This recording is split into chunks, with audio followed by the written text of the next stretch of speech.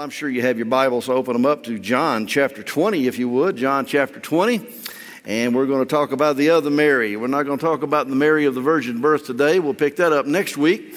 But we're going to talk about the other Mary, the Mary who was at the empty tomb. And so I've been to many cemeteries and graveyards and mausoleums. I've even been to the honeycomb nichos of Peru. Which is where people are buried in walls. It kind of looks like an oversized beehive. I had never seen anything like that.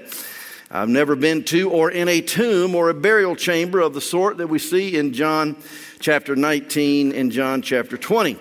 Now, I was on the list to go to Israel along with 25 other people next year, the last week of January, but you know where that has gone, and we're not going to be able to do that, and so I've missed out on going to see the tomb. But I tell you what, I have been believing in and convinced of an empty tomb all of my life. How many of you believe there was an empty tomb? There is an empty tomb over there in Palestine. Say amen.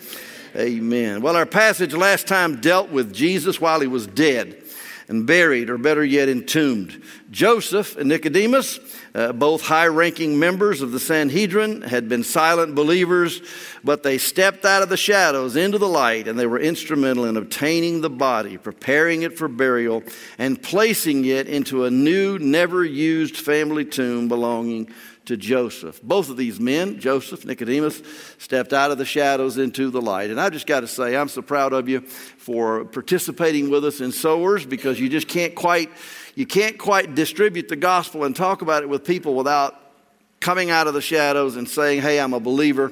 And boy, I'm just so proud of you for participating. Eternity's going to tell what the results of that are. And so I'm just so very thankful. Now, Jesus was crucified with the wicked. He was penniless at his death, but he was buried in a rich man's tomb. He was completely covered in that tomb with spices and aloes, and then wrapped in linen cloths, and had the aromatic spices then poured all over his corpse. As an honor to him in his burial, they used 100 pounds of spices, and that's because he was a king. It's all over now. Once he said it is finished on the cross, the humiliation and demotion of Jesus to be in the likeness of sinful flesh, that's all over. And now then, he is the King of Kings. He always was, but now then he is recognized as the King. And even at his burial, he was recognized with a king's burial, with the amount of spices and the expense that they went to. That was John 19 and 20. Now, what's interesting to me is that Jesus entered into the world, and they wrapped him in strips of cloth, maybe even torn from Mary's own garments. But when he died, he was wrapped in strips of cloth again, but this time with linen. Which is very fine material. It was fit for the priesthood. All of those priests, even the ones that worked in the Holy of Holies, had to be covered with linen. And it's also fit for the burying of the kings, of the rich. And so he was that way. And let's never forget, brethren, that our Lord Jesus became poor so that he might make us rich. You may never get to participate and be on the list of Forbes top 100 in this world. But folks, just remember, not only do we have the riches of his presence and his grace and the riches of his forgiveness and the family of God, but I tell you what, we're going to walk on what this earth prizes the most. Gold is what's going to be paving the streets of heaven. Aren't you glad that you know Jesus as your Savior this morning? It is so very exciting. Now, I talked about this. As I mentioned last time, the entombment was done rather quickly because it was a special Sabbath. And so they got him wrapped, but they didn't finish the whole procedure. The women were watching where Jesus' body was laid so that they could come back after the Sabbath early on Sunday and bring even more spices and even finish the job to a greater degree. All of the Gospels talk about that. But talk about that glorious morning. But today we're going to read John's version, and I really would appreciate if you would stand to your feet and let's read this passage of Scripture. Now, I personally am going to read down through verse number 10, and I'd like you to join me on verse number 11. We'll read through verse 18. Let me read. Now, on the first day of the week, Mary Magdalene went to the tomb early while it was still dark and saw that the stone had been taken away from the tomb. And then she ran and came to Simon Peter and to the other disciple whom Jesus loved and said to them, "They have taken away the Lord out of the tomb, and we do not know where they have laid him." Peter therefore went out, and the other disciple that were going to the tomb. So they both ran together. And the other disciple outran Peter and came to the tomb first. And he, stooping down and looking in, saw the linen cloths lying there, yet he did not go in. Then Simon Peter came, following him, and went into the tomb. And he saw the linen cloths lying there, and the handkerchief that had been around his head, not lying with the linen cloths, but folded together in a place by itself. Then the other disciple who came to the tomb first went in also, and he saw and believed. For as yet they did not know the Scriptures, that he must rise again from the dead. Then the disciples went away again to their own homes. Now join me. But Mary stood outside by the tomb weeping, and as she wept, she stooped down and looked into the tomb. And she saw two angels in white sitting at the head and at the other at the feet, where the body of Jesus had lain. Then they said to her, "Woman, why are you weeping?" She said to them, "Because they have taken away my Lord, and I do not know where they have laid him." Now when she had said this, she turned around and saw Jesus standing there, and did not know that it was Jesus. Jesus said to her, "Woman, why are you weeping, and whom are you seeking?" She, supposing him to be the gardener, said to him, "Sir, if you have carried him away, tell me where you have laid him, and I will take him away." Jesus said to her, "Mary." She turned and said to him, "Rabboni," which is to say, "Teacher." Jesus said to her, "Do not cling to me, for I have not yet ascended to my Father, but go to my brethren and say to them, I am ascending to my Father and your Father, and to my God and your God." Mary Magdalene came and told the disciples that she had seen the Lord, and that he had spoken these things to her. Now, our Father, I ask that you would add your blessing and your presence to the preaching and teaching of your word this morning. I pray for an anointing both on myself as I am speaking and on the people who are in front of me. Help this to be a profitable time, Lord. If there's anyone here even yet in our church with us this morning that does not know you as Lord and Savior, I pray they could just see these words, "Woman, why are you weeping? What has you so upset? And whom are you seeking?" And realize that we can seek Jesus. I pray that many today would do so. Bless our time together. In the name of Jesus we pray. Amen. Would you be seated? Now, there are many ways to teach the passage, and I want to do it simply today with hopes of leaving you with one or two very penetrating points to both encourage your heart and to equip you for everyday living. That is the point, isn't it? We're preaching and teaching the Word of God, not just to fill our heads with all kinds of facts, figures, and knowledge, but to equip us to live. And I pray that what we say today will help you. We're getting close to Christmas, and to be honest, I think our passage today is a gift. Let's look at Mary's journey today from gloom to glory. The first thing I want you to notice is Mary's devotion. And we have to ask the question in verse number 2, who is the we? We, because it says we went to the tomb. The other gospel accounts say that Mary was not the only one that planned on going to the tomb early that Sunday morning. Matthew speaks of Mary Magdalene and the other Mary. Mark mentions these two and Salome. And then Luke mentions the two Marys and Joanna. So there were several women. But Mary, this Mary, arrived while it was still dark and was joined by the others at first light. The point is this, is that Mary wasn't the only woman at the tomb and the only one to testify that the stone was rolled away and that the body was missing. It was she was one that could testify, and then there were other women that were there too. I'll just pull over and say, today that on the word of two or three witnesses, big things can happen in a court of law, and even at that time it was that way. But we've got many witnesses, and the Bible gives testimony that more than 500 people saw the Lord alive. Well, praise God, there are many witnesses that know that He's alive.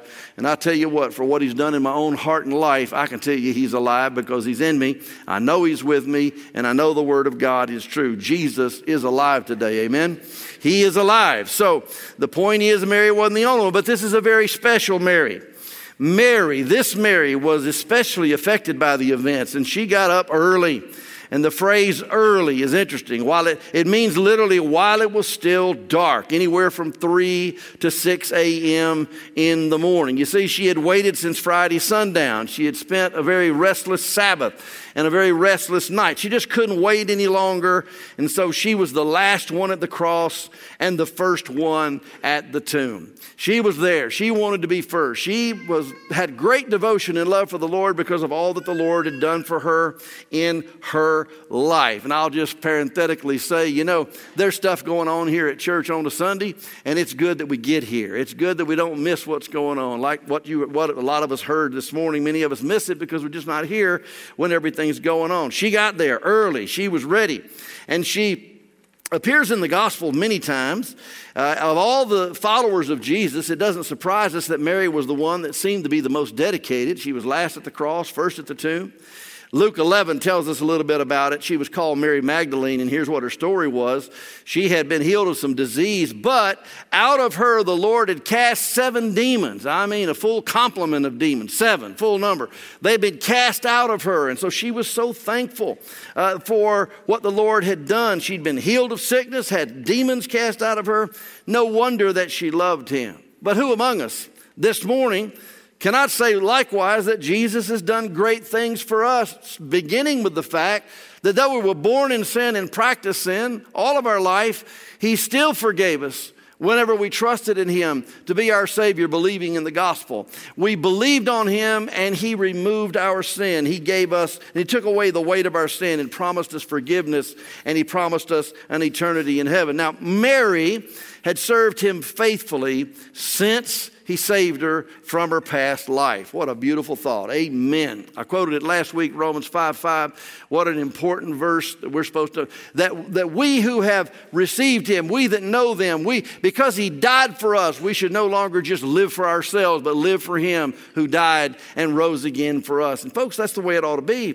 We ought to love Jesus with great devotion. Verse number 2, she called him Lord. The truth is, he was her Lord while he was alive, and she didn't quit seeing him as Lord once he was deceased. Now then we come to Mary's disappointment, verses 1 and 2. And her disappointment was an empty tomb. To us, it's thrilling. We talk about the fact that the tomb is empty, and it is just something that just lights up our life, because the empty tomb means that he rose from the dead. But you see, for them, they were not looking for somebody to actually rise from the dead. She showed up that morning with spices to anoint the body because she didn't understand yet. In fact, Peter and John didn't understand yet. None of the disciples, matter of fact, none of them, nobody anywhere understood what Jesus had meant when he said the third day he would rise again. They didn't take it literally. When they arrived at the tomb, the stone was rolled away. There's no mention of the Roman seal, no mention of the Roman guards, nor where they went.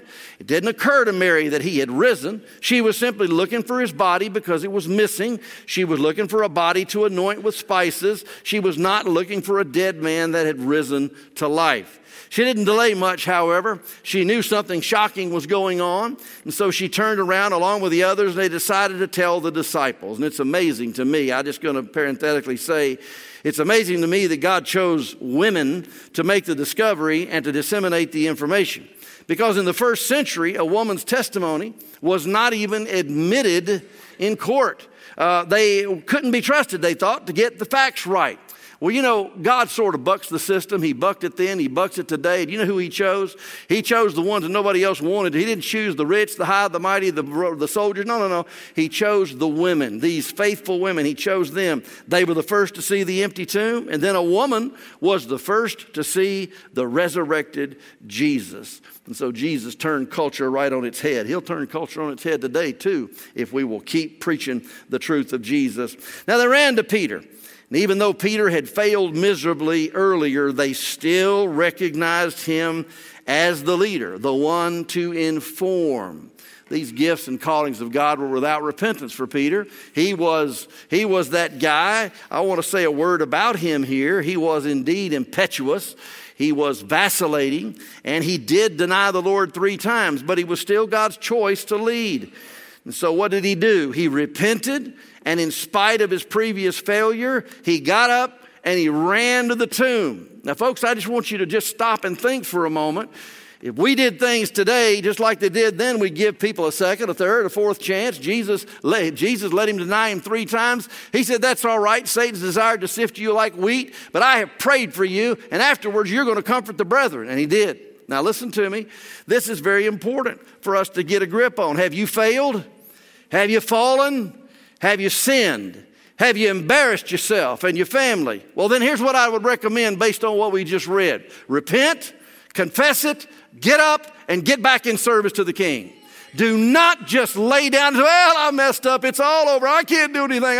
No, don't do that. I lost my temper. No. I just lost my testimony. We'll regain it. Confess it, repent, confess, get back up, and serve the Lord. We have a God who forgives sin. Amen? And he reinstitutes us. Mary ran to Peter and the others. But at first, since these were just the silly women, Mark 16:11 said the disciples refused to believe it. Luke 24:11 says the disciples thought what was reported was just nonsense. Well, we can't pay attention to these silly women. Now, at this point, they weren't talking about resurrection. They were simply talking about the absence of the body. They said, well, how could you say something like that? Why, there were 16 guards there, and there was that famous Roman seal. Anybody touch that thing, and the whole army's coming after you. And then there's the problem of the stone. Don't be silly. Dead people don't rise. People don't rob graves like that, especially when these people are involved. And so they just rejected what they had said. But they were only talking about the missing body. I want you to see Mary's distress and this idea of some empty hearts, because there were some empty hearts here. The first group that had empty hearts were John. That's Peter and John, verse 3 to 10. Peter and John had information, but they didn't have understanding. They did. They had some information. They went. They're going to go and they're going to see things, but they do not understand. You know, from week to week, we have church here, and a lot of times people get the facts, but they don't get the message. They hear what was said, but it never penetrates. There's a lockdown situation in our heart and mind, and we're just not receiving what it is that God had said. Peter and John were that way, and all the disciples, because he told them time and again what was going to happen. So Peter and John ran to the tomb, probably more about the missing body than the possibility of a resurrection. They didn't really believe, or at least understand, that Jesus would literally rise again. You say, why is that? But look at verse 9. For as yet they did not know or perceive the scripture that he must rise again from the dead. Nobody was talking, and he talked about it, but it just passed through. You know what? We're all going to go up to Jerusalem. He said it over and over. We're all going to go up to Jerusalem, and the chief priests are they're going to try me, and then I'm going to be turned over to the Romans, and they're going to kill me. But don't worry, I'm going to rise on the 3rd day. And they said, we hear you. They didn't get it. Don't laugh at them. Sometimes we read and see and hear and testify to the Word of God, and we don't get it. Now watch. People don't rise from the dead. Now they did see him raise the widow's son. They saw him raise the little girl at Capernaum who was 12 years old. They saw him raise Lazarus. Only been about 3 weeks since he raised Lazarus from the dead.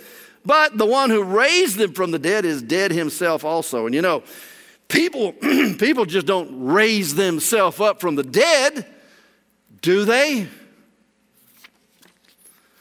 Jesus told them multiple times he would. He said it on the Thursday before his death that it would happen. Matthew, Mark, and Luke all recorded. Now, folks, I don't do this often, but I'm going to give a little Greek lesson here because it's so pertinent. I want you to listen for a minute. Here goes Pastor Phil. He's going to bore me to death. Listen to these a little bit. Just listen in, a little Greek. Here it is. There's some words used here that bear explaining. You say, well, what's wrong with English? Nothing. It's a great language, wonderful language. It's precise, exact, good for conveying the facts. If you just want the facts, English is the best language. That's why all your air traffic control towers around the world, everybody's got to learn English because it's so factual, exact, precise. Everybody speaks English in the air traffic control. For most of business in the world, English. Now listen to this. Greek and Latin, however, are far more descriptive. Because we have a word in this passage that's translated saw, S-A-W. It's translated saw 3 times, but they're all 3 different words in Greek and have different meanings. Verse 5, 6, and 8 all use that word. When John arrived and stooped down and looked into the doorway, he saw the linen cloths lying there. The word saw is blepo, and it literally means to see them. Oh, yeah, they're in there. That's it. He saw them. He saw them. But in verse 6, Peter also saw the linen cloths lying there, but the word saw is not the same word. The word is theoreo, and it means to observe carefully. Here's John. Yeah, they're in there. Here's Peter. Oh, look at that. There's no body in there. What's this? His face cloth is laying over here. He observed. He saw it. He saw the details. That's the word theoreo. And then we come to verse 8. John afterwards went back in the tomb again. And again he saw the linen cloths lying there. But this word saw is eidon.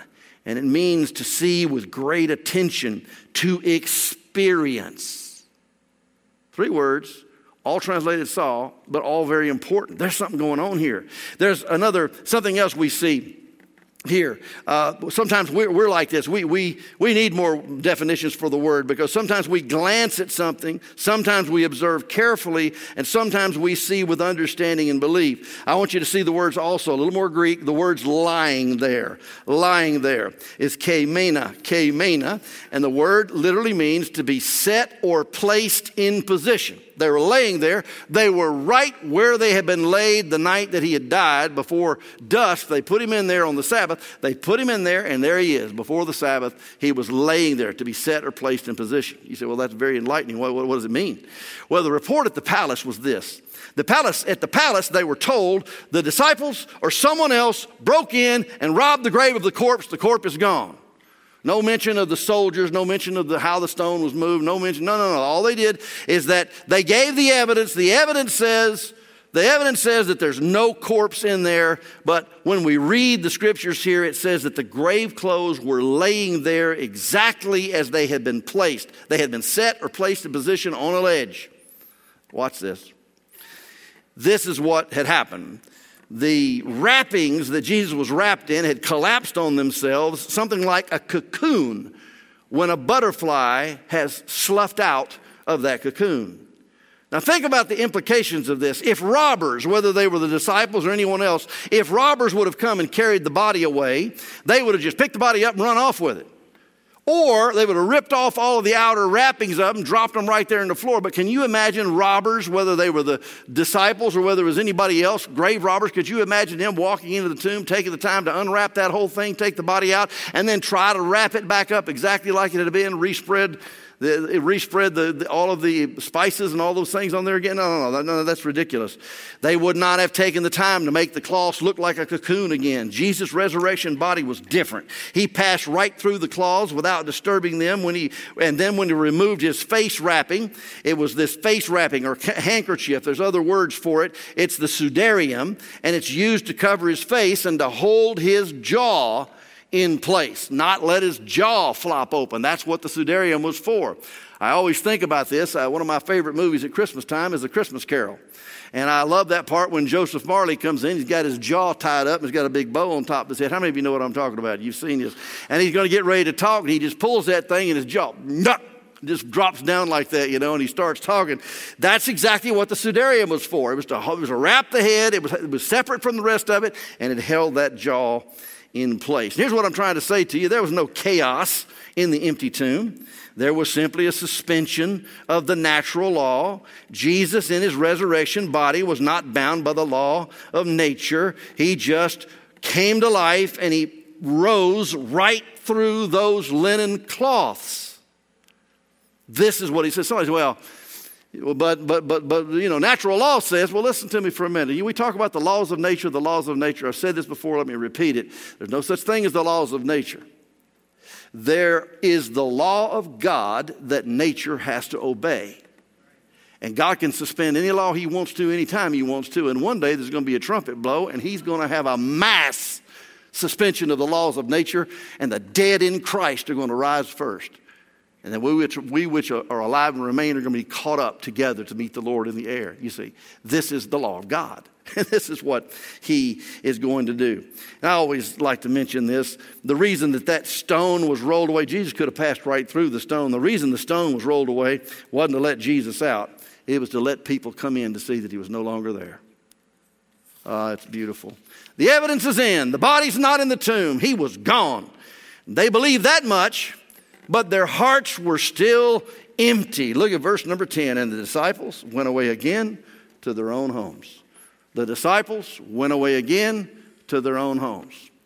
I have to say that seeing that evidence, trying to remember what the Lord had said, somehow it didn't register. So after they saw what they saw, and it was, just a fact-defying situation, they just could not imagine where his body could be. What did they do? They went home. From Sunday to Sunday to Sunday, I preached the gospel of the Lord Jesus Christ, as well as Brother Matt and Jonathan and many of us. We preach the Word of God, and we talk about God's Word ought to have an impact in our heart. It ought to move us. We ought to make decisions. We ought to let God's Word speak to us and let it dwell in us richly in all wisdom and so on. We ought to let God's Word. But you know what we do? Sometimes, no matter what we hear, no matter what, you know what we do? We just go home.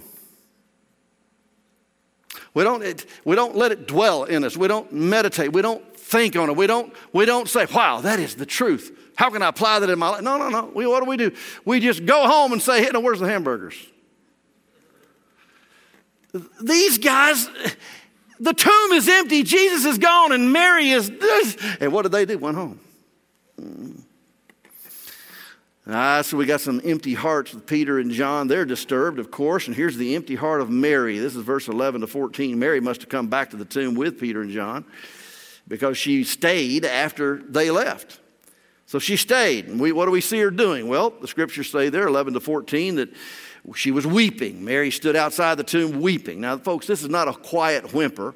This is a word that means she was wailing. She was distraught and distressed. She was inconsolable. She was full of anxiety and disappointment, discouragement, and despair. It all enters into it. Her world had just come apart, and she was in great distress, and she was weeping. So you get the picture. This is not just, oh, man, I got a hangnail or I lost my favorite pair of shoes. No.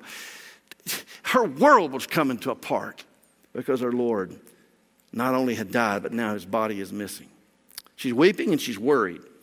She stooped to look into the tomb and she saw two men in dazzling white, the Bible says in Luke 24:4, or two angels as it says here in John. Now, it's interesting to me that Peter and John saw no angels, but Mary did. So get this now. Mary saw the empty tomb first. She saw Jesus first. She also saw these angels. The rest of them saw none of it. Watch this now. So she saw two angels that were standing there, and they were dressed in white, and they were at the head and at the foot, but she was so distraught, even when they spoke to her, she was so distraught, so sorrowful, that it didn't seem to faze her. And I don't know about you, but if we were in here this morning and two angels walked in that door, and their clothing was just so dazzling white and bright that it was blinding us and everything. And they came in with a voice. I don't know what angels sound like, but they came in and they talk. And I would be looking at them and I'd be running. I'd hit the door. I'd do something. I'd be scared to death or I would be in awe. I don't know. But I wouldn't just say, hey, have you seen what they did with the body? She was worried.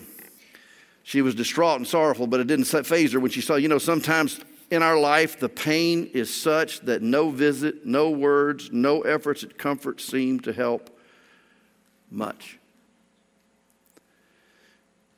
There's a lot of folks in our room today that have suffered incredible loss.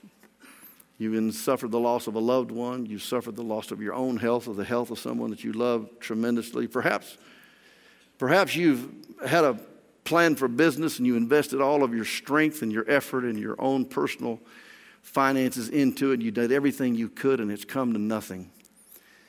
And you're just there. And so you're in this situation of loss. You're in this situation of distress. You're in this, and sometimes words and visits and what we might say to one another are just not going to do it. Here was a visit from two angels. Now the angels, I imagine, listen, I'm just imagining, but the angels are seeing Jesus as he is. I mean, they don't understand salvation, and they certainly didn't understand why the Son of God, the creator of the universe, was being crucified on a cross.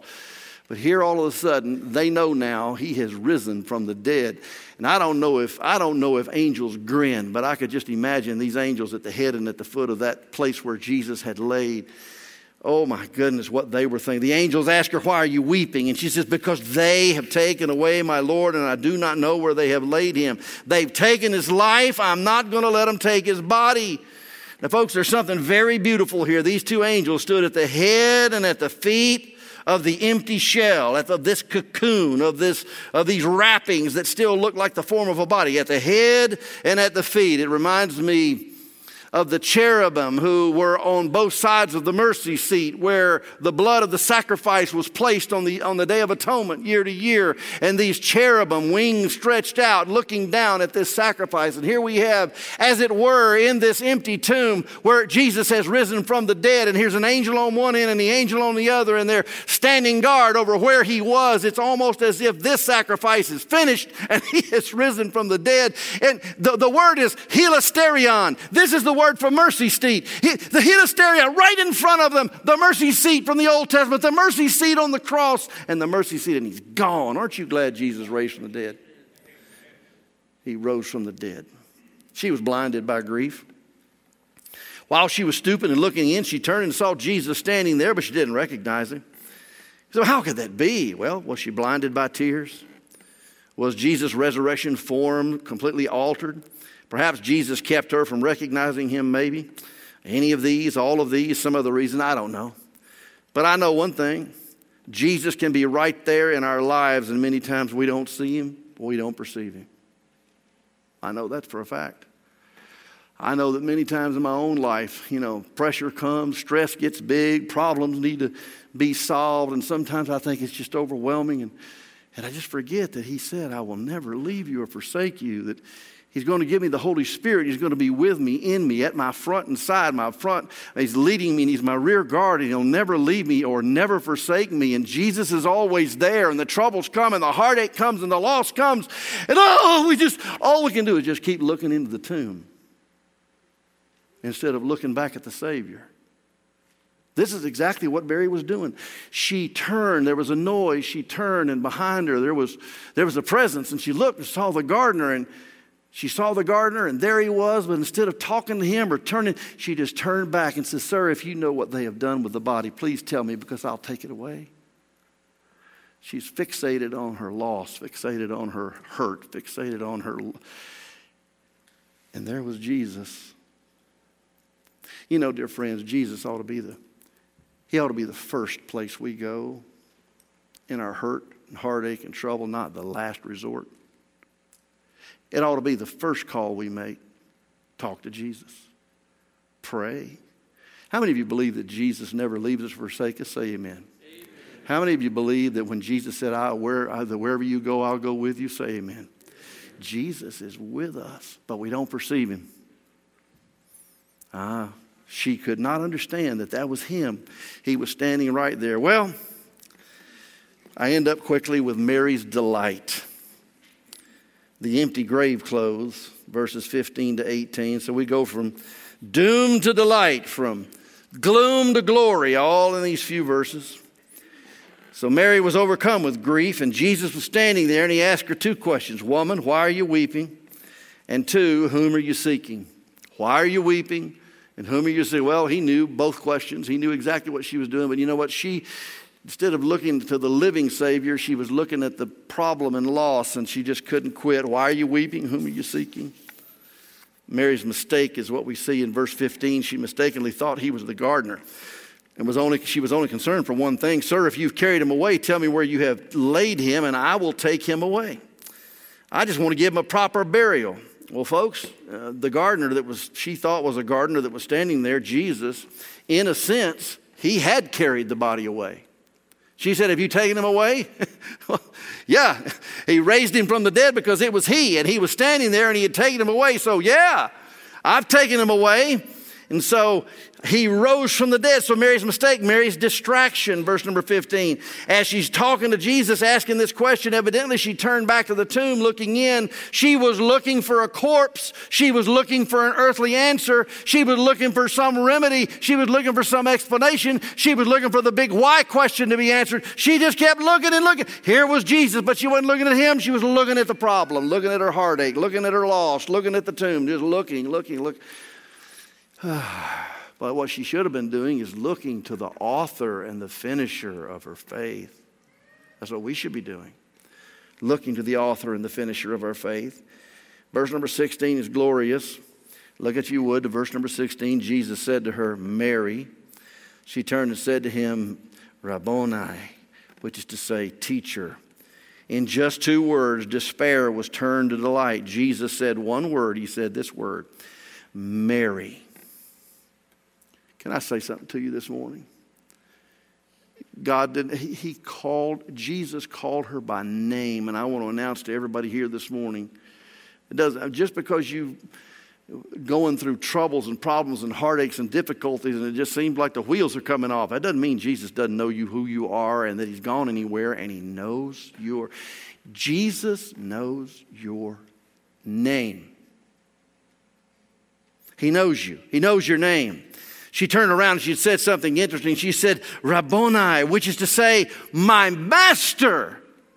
It wasn't just the guy that gave me some instruction. Oh, no, this is my Lord, my master. He is the one I love and adore. And she understood all at once. And so her doom is over. Her delight has come. Mary had heard Jesus say that he would be cruelly killed and rise again on the 3rd day. She had seen the death, the burial, the stone removed, the empty tomb, and the shell of the burial clothing. But she didn't get it until Jesus spoke her name. Hallelujah, dear friends. Jesus knows your name. He knows my name. Well, why does this surprise us? Because in John chapter 10 and verse 27, Jesus said it so clearly. He said, my sheep hear my voice, and I know them, and they follow me. My sheep hear my voice, I know them, and they follow me. Oh, it's huge. Have you heard? Do you follow? If you don't follow, it reveals a lot. So important. John, the other women saw all of the evidence, but they had not heard his voice yet. Mary was still lost and distraught until she heard Jesus call her by name. It reminds me of an old song and a psalm. It says in Psalm 30 in verse 4, sing praise to the Lord, you saints of his, and give thanks at the remembrance of his holy name. For his anger is but for a moment, but his favor is for a lifetime. Weeping may endure for a night, but joy comes in the morning. It was morning. It was early in the morning on Sunday morning, and her joy showed up. Joy comes in the morning. Bonnie and I used to sing that song. Mary's got a new relationship in verse number 17. It's kind of interesting. Jesus said to her, do not cling to me. Basically, touch me not. Don't touch me. Jesus said, I am no longer in the likeness of sinful flesh. Now he's got a celestial body. 2 Corinthians 5:16, even though we have known Christ according to the flesh, yet now we know him thus no longer. We know him as God. He is God. He was standing right there in this new body. He's not just her itinerant teacher, not just a miracle worker. He is God, and he is in his godly form. And he's going to his Father, and now her Father. And folks, I just have to tell you that now we are the sons and daughters of God. Did you catch what Jesus said to her? Look, I'm going to my Father and to your Father. Tell the disciples, I'm going to my Father and to your God. My God, your God. Oh, this is beautiful. All she had up to that point was this miracle-working itinerant teacher that was kind, loving, and helpful. But now then, she's standing in front of the great I Am. And he says to her, and listen, I'm going to my Father, and he is now your Father. 1 Peter chapter 3:18, we talked about it last week. Jesus came to earth, and he died on the cross so that he might bring us to God. You know what I want to tell you this morning? If you have believed on the name of the Lord Jesus Christ, you're in the family. You're not the son of God as Jesus is, but you do have an inheritance that is kept for you in the heavens, out of the reach of this world. It can never decay or be taken away. Praise God. We are sons and daughters of God. How many of you believe in Jesus? Say amen. Raise your hand. All right, then you are the Son of God. You've got a Father in heaven, and he's the same Father, the Father of the Lord Jesus Christ. Behold, what manner of love the Father has bestowed on us, that we should be called the children of God. Beloved, now we are the children of God. It has not yet been revealed what we shall be, but we know that when he is revealed, we shall be like him, for we shall see him as he is. And everyone who has this hope in him purifies himself just as he is pure. This ascension was going to happen in 40 days, but he already has his new body. I have a question for you. Have you heard Jesus' voice calling you? Have you answered the call by faith? Are you the child of God? Not exactly as Jesus is, but are you in the family? Are you confident of your sins forgiven and of an eternal inheritance in his presence in heaven? Verse number 18, I can't miss this. If I'm preaching and I'm talking, I can't hardly ever miss this point. Look at verse 18. Mary Magdalene came and told the disciples that she had seen the Lord and that he had spoken these things to her. So Mary's mission. She was a missionary now. Then this was the news, too good to keep to herself. She made a beeline to the disciples and told them of her own experience, so she testified. And then she told them what Jesus said. Is that not what we're called to do? Are we not called as witnesses to tell what happened to us, to give our testimony, to say, hey, well, look here, let me tell you what happened to me. Here's what Jesus did for me. Here's who I was. Here's who I am. Here's where I was going now. Here's where I'm headed. And let me tell you something else. I've got a message for you from Jesus. That's our life. Our life is to testify. Our life is to tell. Testify and tell. Tell the good news of the gospel. Oh, it's so important. We tell people all kinds of things, but do we tell them about? I've made way too many points. Here's something to take with you this morning, and I've emphasized this very strongly. It's about empty things. Empty tomb. In this case, it represented uncertainty and disappointment. And then there were some empty hearts. I got a question. Has life left you with an empty heart? Have you been given empty promises by people? Empty hopes and empty dreams? Are you a little bit like Solomon, who had it all, yet his life was vain and it was just like chasing the wind? Have you pinned your hopes on a relationship, an investment, a dream, or a career, only to find emptiness and vanity? Well, there's hope. There were empty grave clothes in that tomb. And so don't lose hope. Jesus overcame death and hell in the tomb. And Peter preached and said this. He said, Jesus, God raised up, having loosed the pain of death, because it was not possible that he should be held by it. Now, I've got to read this to you today. It's not possible for us to be held by it either. 1 Thessalonians chapter 4, verse 13 says that Jesus is going to come, and because of his ability to rise from the dead, he's giving to us. He's going to call us forth from the grave and from our living bodies if we're still alive at the rapture. And we're going to be changed in a moment, in the twinkling of an eye, and we're going to go into his presence, and so shall we ever be with the Lord, the Bible says. We have this hope. In Psalm 16, he talks about what to do with it. It's Psalm 16, verse 8, it says, I have set the Lord always before me. You see, that was Mary's difficulty at that moment. She was gazing at the tomb and gazing at the problem and gazing at her disappointment and gazing at her discouragement. And she was just gazing at all the situations when Jesus was standing right there. But David said, I have set the Lord always before me, because he is at my right hand, I shall not be moved. Therefore my heart is glad and my glory rejoices. My flesh will also rest in hope, for you will not leave my soul in Sheol or the grave, nor will you allow your Holy One Jesus to see corruption. You will show me the path of life, and in your presence is fullness of joy. At your right hand are pleasures forevermore. Fill these out very quickly on the end of your sheet there. Here's what I want to tell you today. Always look to Jesus. Set him before you. Always count on Jesus, because he is at your right hand and he never leaves. Always rejoice in Jesus' goodness and let your heart be glad. Always believe in Jesus' promise. Rest in his promise not to leave you in the grave. He didn't leave Jesus there. Always walk with Jesus. He will show you the path of life. And get this one. Always remember that your eternal joy and pleasures are not in this world, on this planet. They are in heaven in his presence forevermore.